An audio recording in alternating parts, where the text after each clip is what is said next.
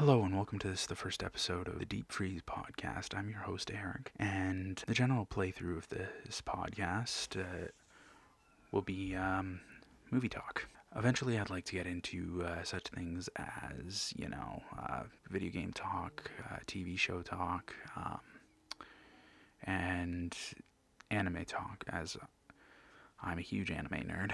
A little bit about myself: I'm a movie enthusiast. If you name it, I've probably seen it. I watch a lot of TV shows. I watch a lot of anime. I do play a lot of video games. But I figure for right now, we'll start off with just movies in general. The way a typical podcast is going to work is I'm just going to, go through an intro. We're going to set up an agenda. We're going to do a little bit of what's upcoming for movies, like what's coming out this week and what are my feelings on it, And if a new trailer drops, I'm definitely going to talk about that for a little bit, because why not? Then we'll get into some movie reviews, kind of what I've watched this week, and the idea is that we'll do these on a scale. The scale will, as the podcast dictates, be from Scorcher to Chiller. Chiller will actually be the top... the kind of the 10 out of 10, whereas Scorcher won't be. That one will be, Scorcher, you don't want to touch it. And then we'll just do some movie talk, get into talking about random things to do with movies, my opinions on stuff, and eventually I hope to have some guest stars in here with me, and then we'll most likely just do upcoming, what's coming out next week, Then we'll definitely wrap it up. But for the first couple episodes, it's probably going to be pretty sparse. I'm hoping to do probably one a week, depending on my workload, as I am in school right now for film. And on top of that, I have a job and such. So we'll see how it goes. I guess to start out, we'll talk about the movies that are coming out this week. We have Mortal Engines. This is another Peter Jackson film. It's probably going to go under the stereotypical Peter Jackson kind of walkthrough, where there's a lot of wide shots. It's going to deal with a lot of random elements. It's going to pull out 1 to 1.5 hours worth of actual storyline and turn it into probably about 3 to 4 hours.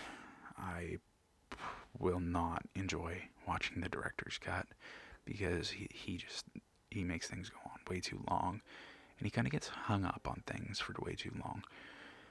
But let's not rag on him. Lord of the Rings was great. The Hobbit was good. This is his new project. I think that it'll be alright. It'll definitely be like a post-apocalyptic sci-fi fantasy. I do plan on going to see it this week. Now, Spider-Man Into the Spider-Verse, let's be honest, it's just another piece of Marvel garbage that they're selling in order to keep themselves relevant, I guess. Because Disney loves to oversaturate the market with something. They find something that works, they just start shoving it down your throat. I'm not really looking forward to it. I thought I was there for a while, but it's going to be another typical Disney kids movie with Spider-Man type elements. The biggest thing I'm looking forward to is seeing all these different Spider characters interacting with each other. In all honesty, I'm not really looking forward to it, because Marvel, they love to go by the same plot outline for all their stuff, and that plot outline got boring a long time ago. I actually haven't paid to go see a Marvel movie in a long time. The last one I paid to go see was probably maybe 2013. So it's been 5 years. Not that I haven't been to see any since then, but most of the time somebody else pays for that, and I'm just kind of going along with them. To be honest, the Marvel Cinematic Universe has never really been good. I wish it was good. I really do. I love superhero comics, but they just can never seem to get them right. The Mule, it's another Clint Eastwood movie. I'm pretty sure he writes, directs, and stars. And usually when he does all that, he's not great. Not that his movies where he directs them haven't been like riveting like character dramas, but it's just I'm just really not looking forward to having to at some point watch that. I haven't really watched a Clint Eastwood movie since Trouble with the Curve, predating that. He's a Western star to me. He's not the best Western star. That role is filled by Marion. If you know who that, then you automatically get some brownie points in my book. I just feel like this is going to be a weak week, if you know what I mean. The one I'm looking forward to more is next week. Mary Poppins Returns or whatever. If I'm being honest, I'm not going to go see it. I don't care. It's another attempt by Disney to, reintroduce their old stuff as new stuff. I don't know why they do this. It's frustrating because they take movies that were really good in our childhood and they just kind of ruin them with making another version or a second movie. Can they just stop already? Better idea.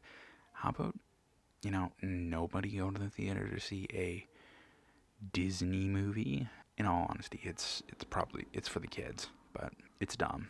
I'm not intending at all to go watch this. Why would I waste my time watching this? So that concludes the portion where I just talk about what's coming out this weekend.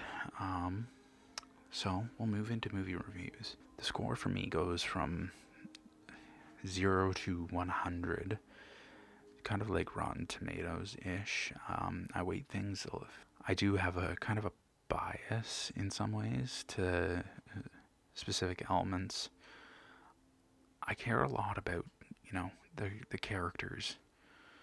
I care a lot about the story. I care a lot about, camera work, how things come together. My thing is, I like to see the finished product. And if the finished product isn't good, then why am I going to watch it? We'll start off with something I watched recently, 30 Days of Night. For me, it got little chill. So my general thoughts on that were, good protagonist. Let's be honest, Josh Hartnett has always and will always be a good actor. I hated that time when he, just kind of stopped acting. And he hasn't really come back from that. And I wish he hadn't stopped acting, because he really was a great actor in the 90s and 2000s. The vampires in this one, very, very well done. These are closer to the way vampires actually are supposed to be done. And I just wish that they, kept doing this style of vampire where they're just, they're actually scary. They're actually, menacing. There's got to be something to them, And then I don't really like this secondary acting or the love interest in this. And love interests are things that kind of, can make or break the movie for me. Because, I enjoy going to see a good love story. It kind of worked into what I would class as a slow movie. Now, a slow movie with where it had a lot of build-up. And then everything in the end just kind of seemed to rush. The movie kind of left me wanting more. Where's the story going? What's it doing? Yeah, that kind of thing. It kind of needed more secondary development. It really didn't develop the story very well. It was a good watch. That's why I did give it nearly 70%. It's one of those movies where you just go, you shut off your brain for an hour and a half and just enjoy the ride. We'll call it a slight frostbite. Now, another movie I watched recently, the 2018 Netflix adaptation of The Little Mermaid. Oh my. Camera angles were giving me headaches. The movie didn't have any visual continuity. There was this one part where William Mosley's character had a bag for two different groups of shots draped over his shoulder, and then in the next shot he didn't have it, but in the shot after that he had it again. So I'm like, but where did this bag disappear to? Start panicking, like, where'd the bag go? What's going on here? The acting choices for a lot of it, poor. Main villain, I guess, was poor. Writing, poor. Like, did they even think about this? Like, I wish that they would do a Netflix, like an actual adaptation of The Little Mermaid that was a little bit more close to the original stories, for all these like fairy tales that Disney has turned into children's movies were actually very literally grim. I'd love it if they could, turn these into a story, but they never do, and the movie just kind of left me scratching my head. The story doesn't make any sense. Why does this go here? Why does that go there? Just kind of left me all over the place, so probably going to give it like I would call that one a scorcher, because me as a film student, I'm just like, why? Me as a person who's watching the movie, I'm like, why? And to watch the movie and be like, why? Means that as a film student, you're not just watching, or a film person, you're not just watching it going, why? You're watching it going, how did the people involved in this movie let this many things go wrong? It left me, I'm like, there really wasn't any resolution to the story. It just had a lot of classic tropes that worked ineffectively. So, what I'm going to talk about is Jurassic Park. Everything in that movie just seemed forced with certain characters. They tried to make Alan Grant out to be the main character of this movie, and he's really not supposed to be the main character of the movie. Of the books, in my opinion, has always been Ellie Sattler. She was always the main character of the books to me. And I've read the books 5 times. But he was outshone by his supporting cast, which you're not supposed to do. I really felt it was poorly written, considering there's source material with a great science fiction writer in Michael Crichton. He is by far my favorite science fiction writer. It was poorly written, and there was a lack of proper dialogue. Everything felt forced. One of the big detriments in film is when you're telling the story instead of showing it, because that's what a film is. You're supposed to show the story, right? It really created an issue with me. I mean, to be honest, I didn't feel there was enough Goldblum. Because Jeff Goldblum, 10 out of 10 actor. Him alone makes the supporting cast probably 3 times better than it would have been.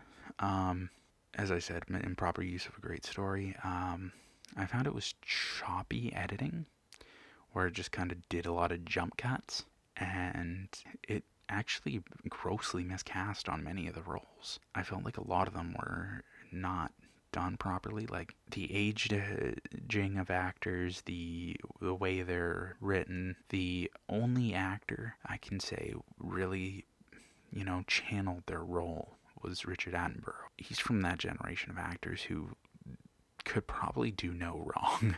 Jeff Goldblum, who just kind of made that role, but everybody else, it was a gross miscasting.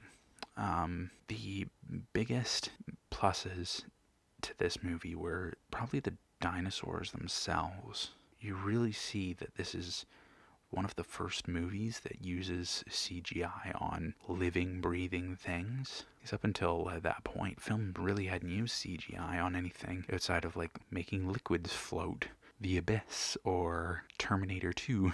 So it really didn't use it on living, breathing things. I found a lot of things seemed forced in the movie. The biggest saving grace for the movie was how it pushed the industry forward. And to me, it's a lukewarm movie. So we'll quickly run through The Lost World. Better protagonist, worse cast. I really didn't know what they were doing on stuff. The San Diego scene, completely unnecessary. It was a poor film. that really didn't hit any of the marks from a really good story. Vince Vaughn and Pete Postlethwaite were the only really good actors outside of Jeff Goldblum himself. It turned out being a little frosty. I think we'll call the 60s frosted tips. Jurassic Park 3. This is another scorcher. Thoughts on this movie were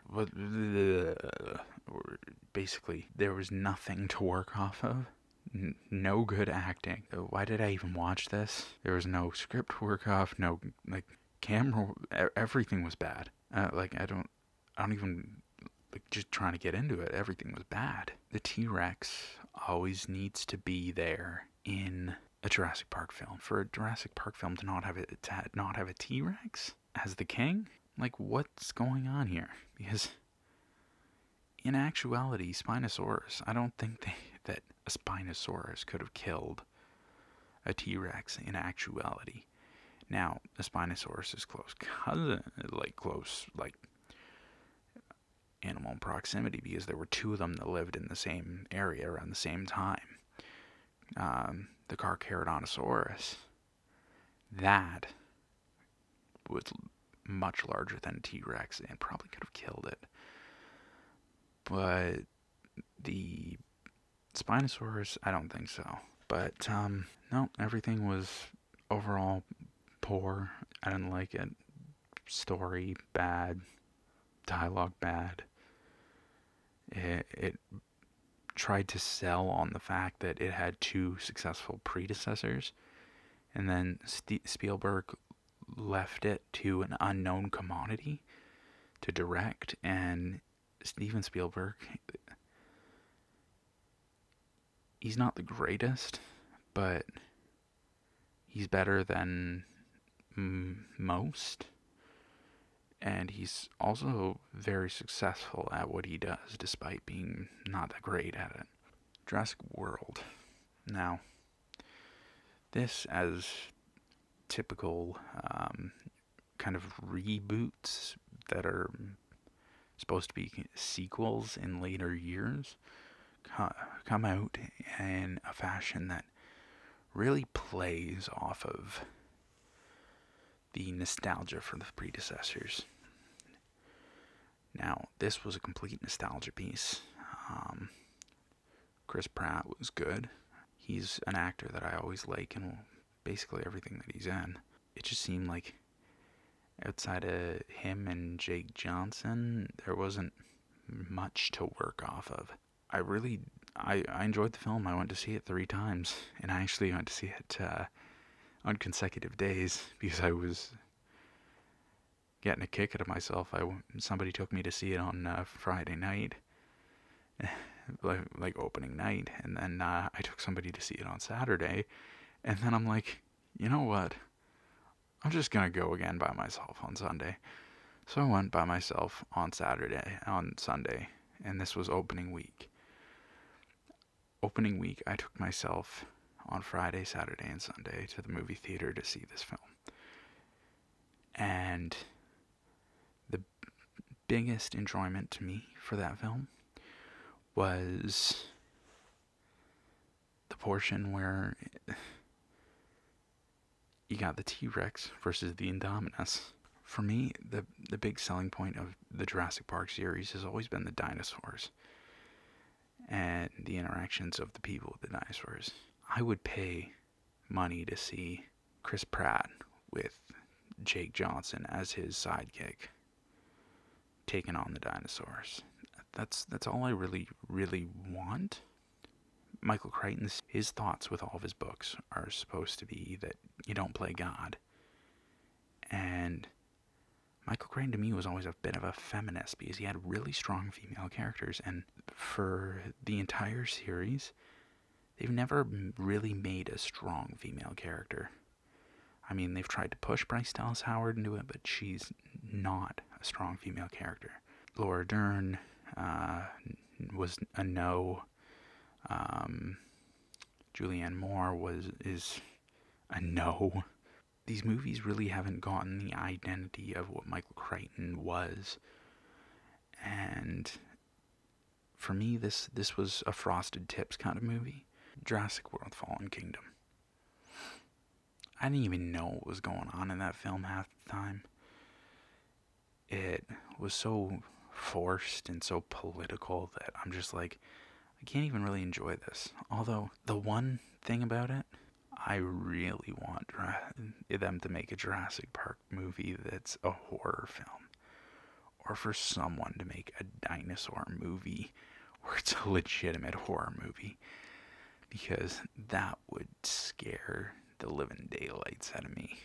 Because I don't know if you've ever seen the one scientific documentary about how a T-Rex would actually sound, but that sends chills down my spine. My personal opinion, it's lukewarm. I kind of took up a lot of time with some older movies, usually for the general podcast. I'll be doing more along the lines of 3 or 4 movies that come out each week. I'll do maybe 2 older movies, but and until I kind of get the movies going up, and because we're nearing the end of the year and not much really comes out in the last quarter of the year or the first quarter of the year. I'm kind of waiting for quarter 2 and quarter 3 for when the big stuff comes out. So I don't believe any movies came out this past week. So next time on the Deep Freeze podcast, I'll go more into depth on the movies that have come out this week. I'll talk about the movies coming out next week, what I'm excited for, what I'm not. That'll be fun. I'll definitely review and check back with you on way these movies go and what I think you'd enjoy. This is Eric from the Deep Freeze podcast, and you've just been frozen.